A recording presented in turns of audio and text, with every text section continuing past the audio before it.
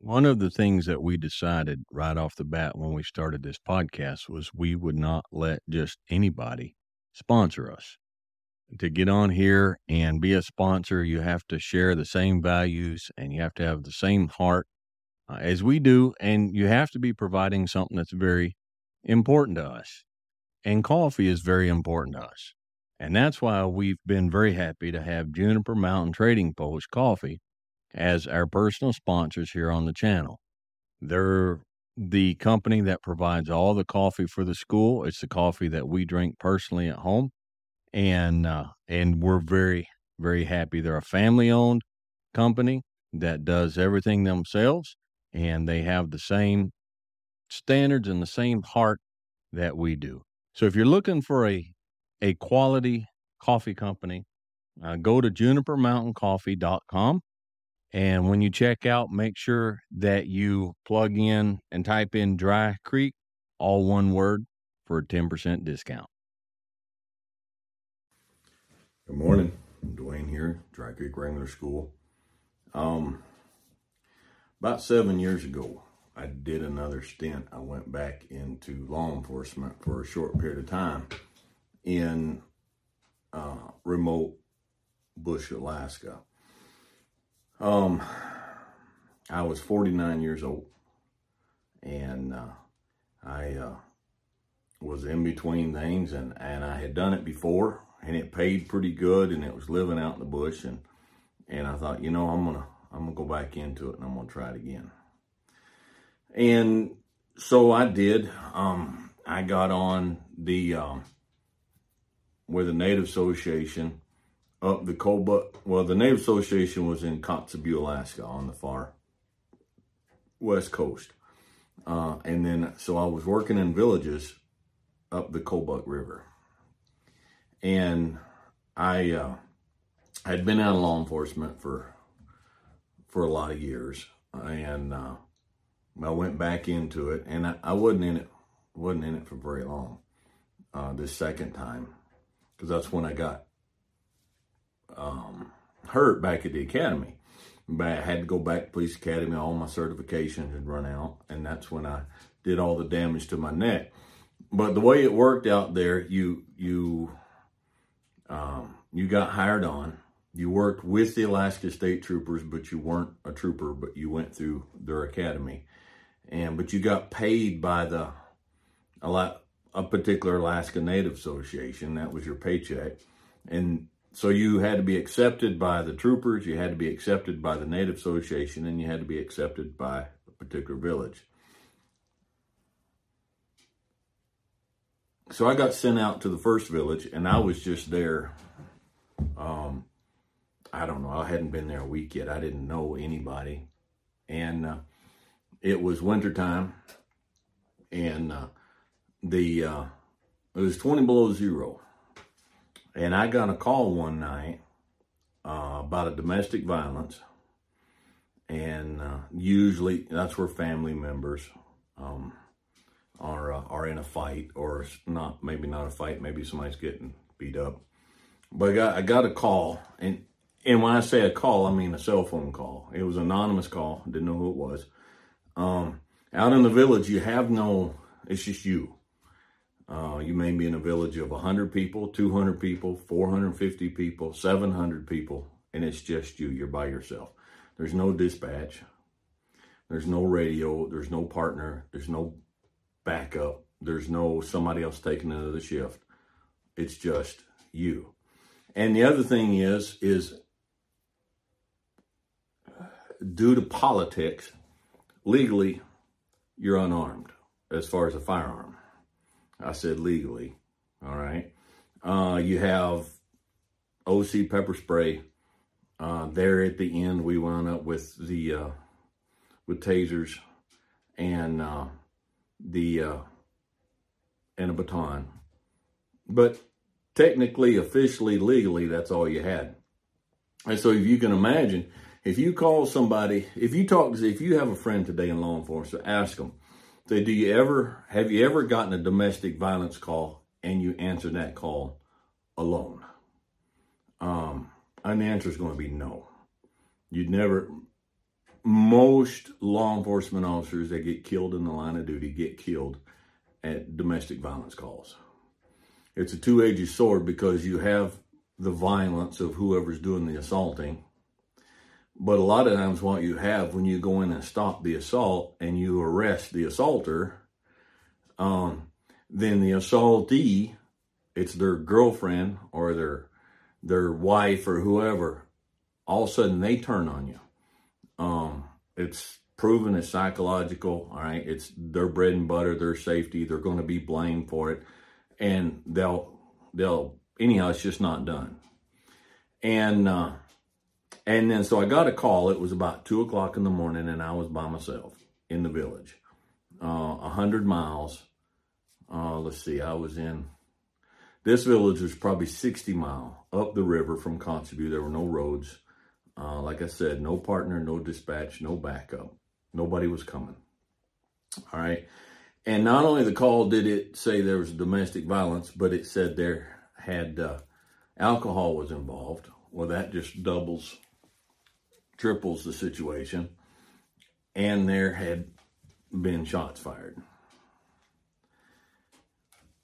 It was 20 below zero.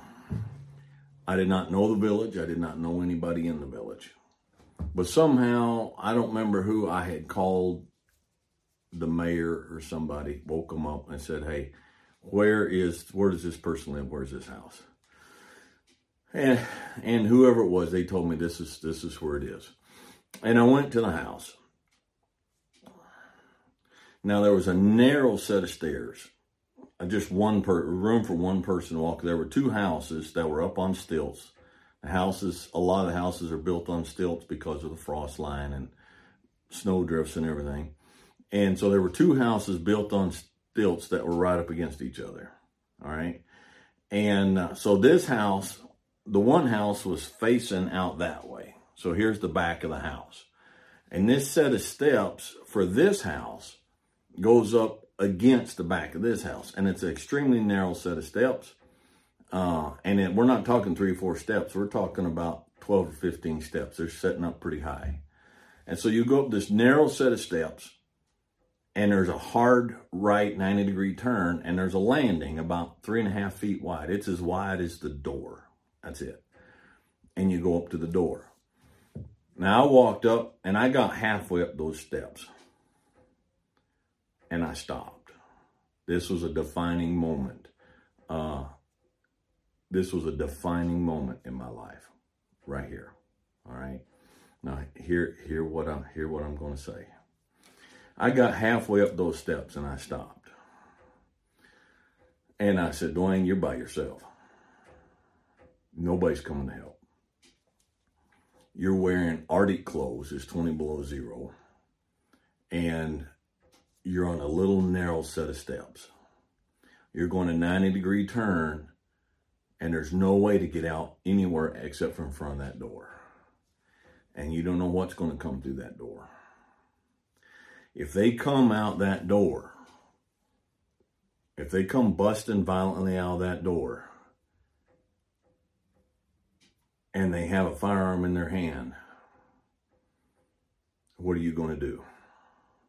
Because if you don't have that determined, you're not going to make it. And I stood there for a second, and I took a good, hard look down into the well of my soul. And I said, can you do what needs to be done? Because if you can't, do not knock on that door.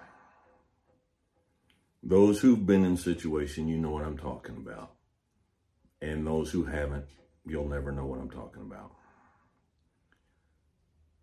And I stood there for a second, and I said, if somebody comes busting out of that door, violently, and I see any hint of a firearm, I'm going to shoot them. Simple as that. I'm going to shoot them. Now, I'm law enforcement, white man in Alaska Native Village. There's going to be all kinds of court. There's going to be all kinds of trouble. It doesn't matter how righteous it is, the shooting. It does not matter anything. There's going to be a great deal of trouble. Not only that, but carrying with you for the rest of your life the fact that you shot someone. That's not a light thing. That's not an easy thing. And I looked down in the well, and the me that was deep inside, that we don't often visit, looked up, and I said, I can do this. And I went up. And you say, Dwayne, you were unarmed. How are you going to shoot? I said, I didn't say I was unarmed. I said, legally, we're not supposed to be armed. But we carried, you wear a ballistic vest. There's two ways to wear a bulletproof ballistic vest. You can wear it under your shirt. You put the vest on, put your uniform shirt over it.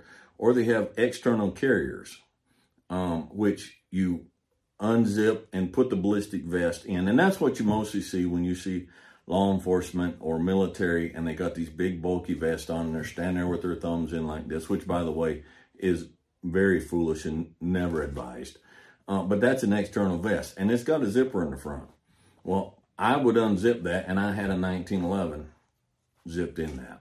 It wasn't visible, it wasn't in sight, but only a fool would have that job out there by himself, regardless of some idiotic, stupid left-wing politics, would go into that unarmed. And I didn't. So I went up, unzipped my coat, got everything situated, backed up to the railing so the door was like this, and got as much out of the edge of the door as I could, and knocked on the door.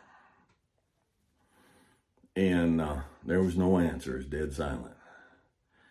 Knocked on the door again, and there was no answer. It was dead silent. So I stood there on that landing in front of that door and just listened. And for those of you who've been in extreme cold and in the far north, sound carries phenomenally. You would not believe how well sound carries when it's brutally cold out. In flat country, snow and ice. And I listened, and I heard nothing. I did not hear anywhere in the village. I heard no screaming. I heard no more gunshots. I heard no fights. I heard nothing. And so in a little bit, I zipped back up, went back down the steps, got in my side-by-side, and went back to the office where I was staying. And so what point am I making? There's a lot of talk today, and there's been a lot. Sorry, I laid my lighter down here. I'm gonna get it. I did that video a while back where I talked about that fella in Romania, and we're not revisiting that. Okay, I said what I needed to say about a particular side of this whole masculinity thing that's coming out, and I'm not revisiting that. All right. But there is a debate today about masculinity and about manhood and about what constitutes a dangerous man. Now, and everyone, so many people, and this applies anywhere in life. This applies in business. This applies in family. This applies in being a husband, being a father. Like I said, being on a job site, being an employer. It applies. It applies to horsemanship. It applies to anything you do. And so we're going to equate being a dangerous man with being a man who gets things done. Okay, we're going to just kind of blend those together at the moment, all right? Because that's how the illustration come about. There are a lot of men out there who are younger than me. Got the doors shut because it's kind of cold outside. There are a lot of men out there who are younger than me. A lot of men out there who are a lot more fit than I am, who can do more push-ups. A lot more men who can definitely deal with me in a boxing ring pretty handily. I wouldn't be much of a threat. But there are a lot of those men who would have gone halfway up that stairs. And that's as far as they would have gone. After a little bit, they would have done the inspection, they would have looked inside, and they would have gone right back down those stairs, and they would have gone back to the house. Being dangerous, being effective, being competent is not just what you're capable of doing. There are a lot of really intelligent people out there.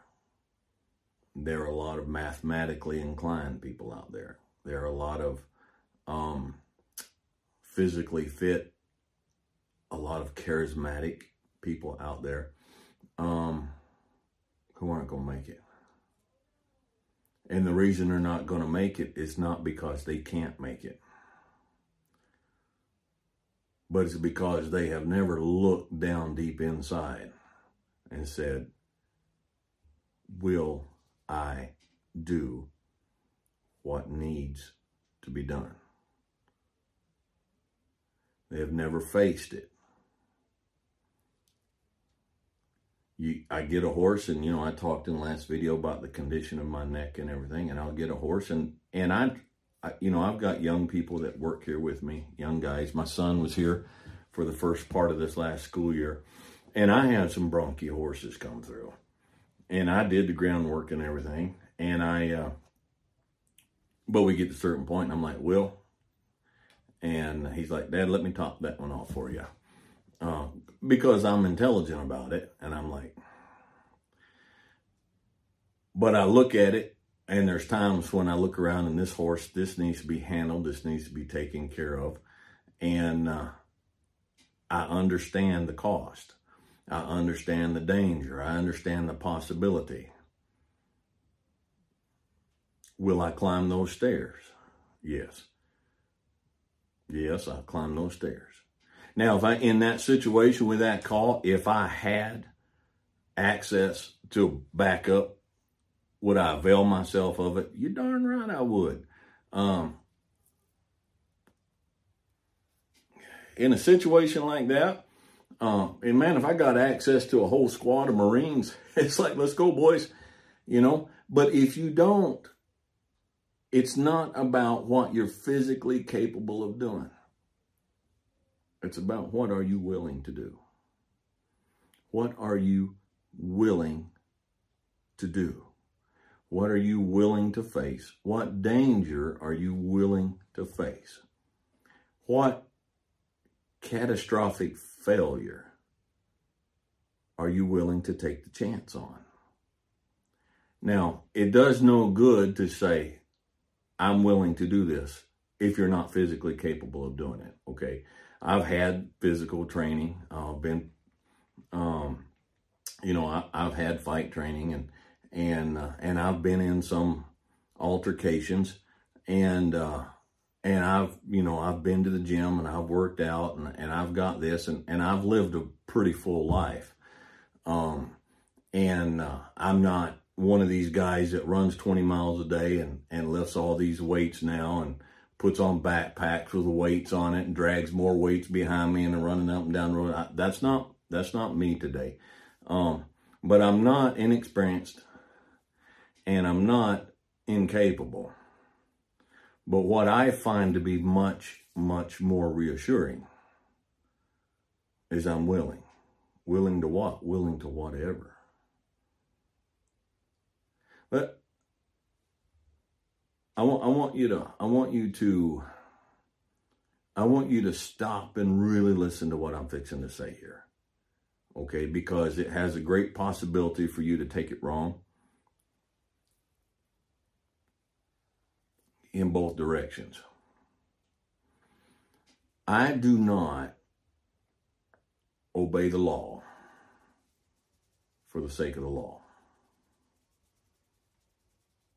All right, I heard a part of a song the other day. You guys probably know it, know the singer and everything, but I don't need the law to tell me what I ought to do. I don't know who that was.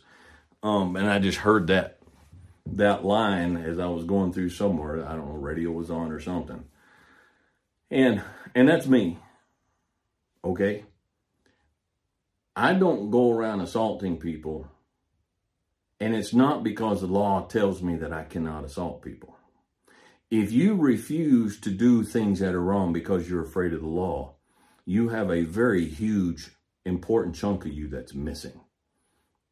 All right? The law is not there for the good man. The law is there for the bad man. The law is there to set up the penalties, since the bad man cannot govern himself. All right? So if I do no harm to you, it's not because the law tells me don't do harm to that person. All right? But that's a two-edged sword. If I'm walking downtown with my wife of 32 years, whom I love and respect and take very seriously my responsibility towards, and someone disrespects now this has come up before, and there's some of you have a hard time with it. So we're going to clarify it now. All right? And someone disrespects my wife. And I don't mean just a mumble as they go by or something, but I mean seriously, I'm in another aisle and she's in this aisle, and I come around the corner and there's a problem. If the law is not what keeps me, now listen to me. If the law is not what keeps me from doing harm to someone who doesn't need harm, then the law is not going to keep me from doing harm to someone that I judge needs to be dealt with. I do not live my life according to what the judicial system says.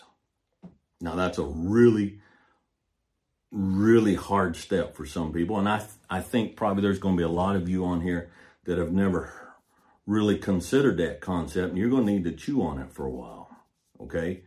I'm not afraid of jail. I'm not afraid of the court system. I'm not afraid of police. I don't care. I'm afraid of not measuring up to what I ought to be. I'm much more scared of not being the man that does what needs to be done than I am of a judicial system that sees it differently and will come after me if I do something else. Okay, this is all just an illustration. Now, there's things that the judicial system says that I don't agree with, but it has nothing to do with any of that. But I still follow the law because it says so. All right, I pay my taxes. I have opinions on that. I think that's very unconstitutional, and I think it's taken way too far. And I think they spend my money on things that I didn't vote for and I don't agree with. But the law says it, and I'm not going to go to jail over money. So there are things out there that I do because the law says so. All right. But we're talking about human-mankind interaction. We're talking about the serious things of life. All right. I think that in our society today, and a lot of societies, a lot of advanced societies around the world today, men have not had to search themselves and find out, can I do the hard thing? Simply because it has to be done. Now, someone who's just completely clueless, who's never lived that, like, Dwayne, did you have to? I did. I had to go up them steps and I had to knock on that door. Now, I've knocked on other doors that did not end as anticlimactic as that one. And I've got into fights, but they didn't come busting out with a gun, and I never had to shoot anybody, which I am eternally grateful. But we did throw hands, and there were arrests, and there were pepper sprays, and there were handcuffs, and those situations came up. And when they come up, it's like you put yourself, you, the perpetrator, put yourself in this situation. I didn't ask you to do this. So you asked for this. And I'd already determined that if you asked for this, I am willing and able to give it to you.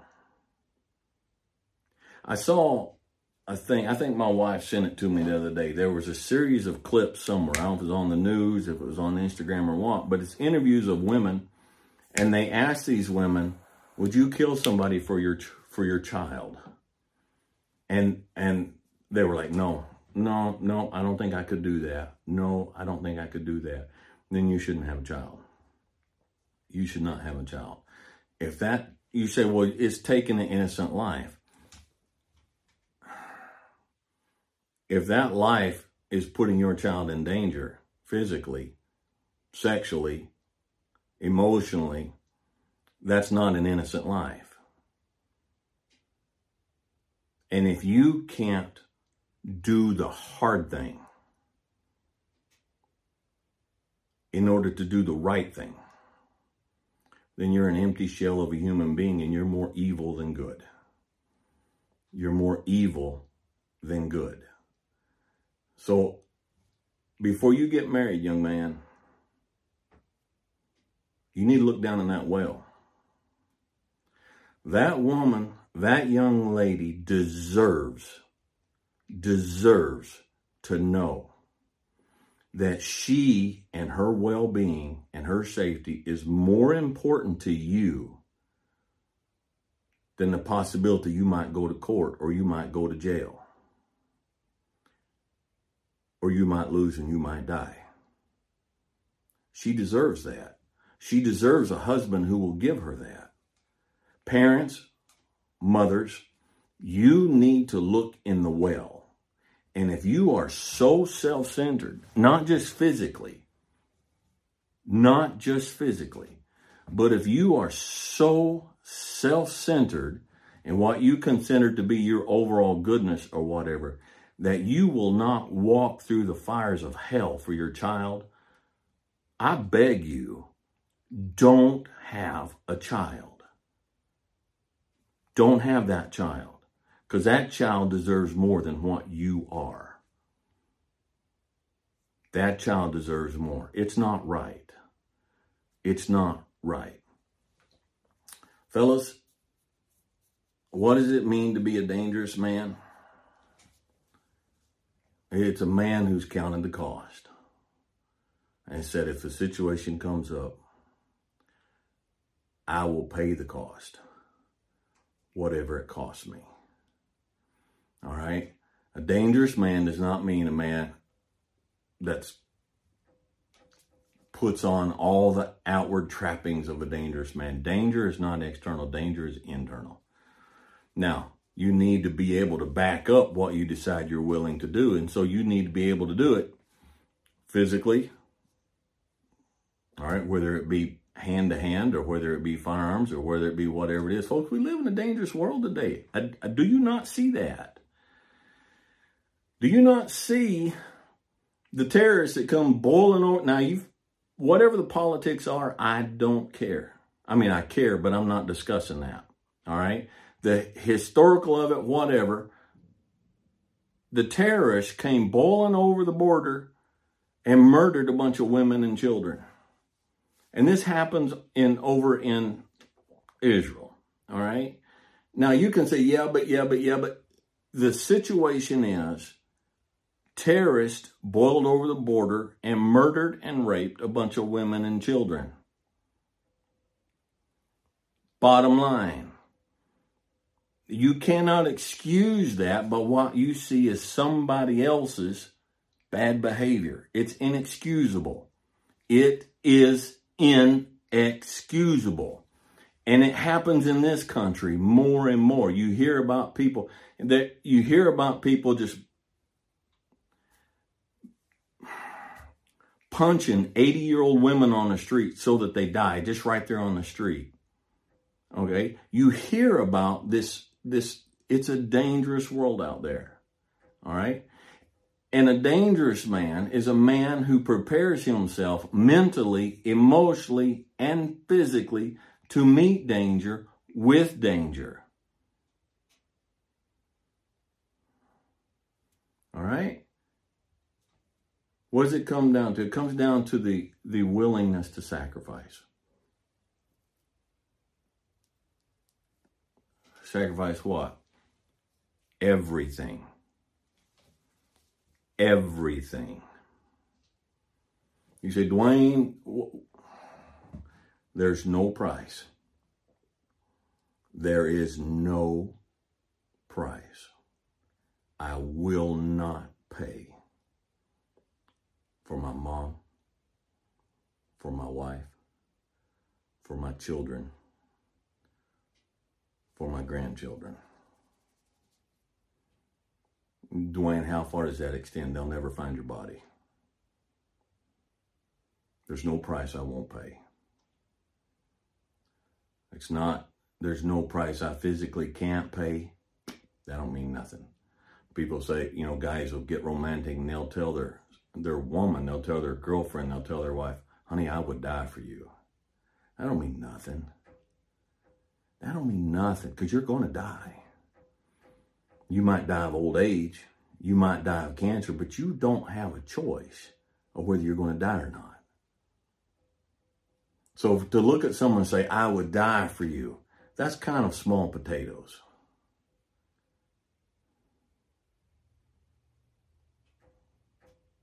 And I'll let you extrapolate that out to the end of that point, because that's the well that you need to look into. All right? A little heavy this morning, but things are hotting up, and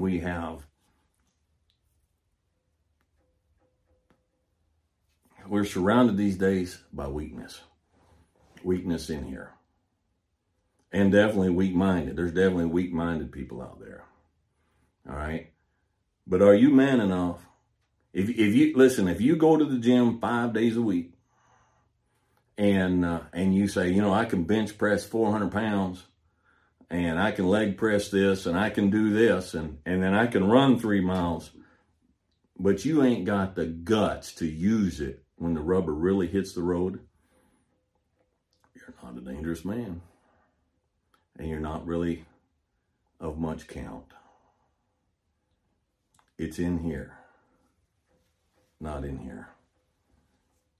All right, kind of deep this morning, a little heavy, but I felt like it's something that needed to be brought out. It's been on my heart, and this video will maybe be the one that causes me a lot of heartburn and a lot of grief. And you soft, tender people, you can get on there and say, Dwayne, this and that. Or the Bible says, you don't know what the Bible says. If there's anything I've learned by what people post on here, the Bible says 9 times out of 10, you ain't got a clue what the Bible says. People say, the Bible says thou shalt not kill. That's the English translation. All right. The original word was raksha, which is commit murder or assassinate. All right. To kill without right. To kill without cause. It's not just thou shalt not kill. So you don't know the Bible. And so just, if you want to be soft or remain soft, then turn this off. All right. Unsubscribe. And go watch some cat videos. Okay. But if you want to hear the hard thing, if you want to actually sit down and contemplate the hard thing and decide to do the hard thing, then you're in the right place. Okay? All right. Today, just so you know, it's just the Brick House Maduro. These are pretty common for me, my common daily smokes, and that's what I'm enjoying this morning. And I know I'm not advertising tobacco. It's just fellow smokers want to know, hey, what's that stick you got? And that's what it is. All right? So anyhow, I guess that's about it. So be logical. Be reasonable. Be safe. Be dangerous. And have fun. And we'll catch you guys next time.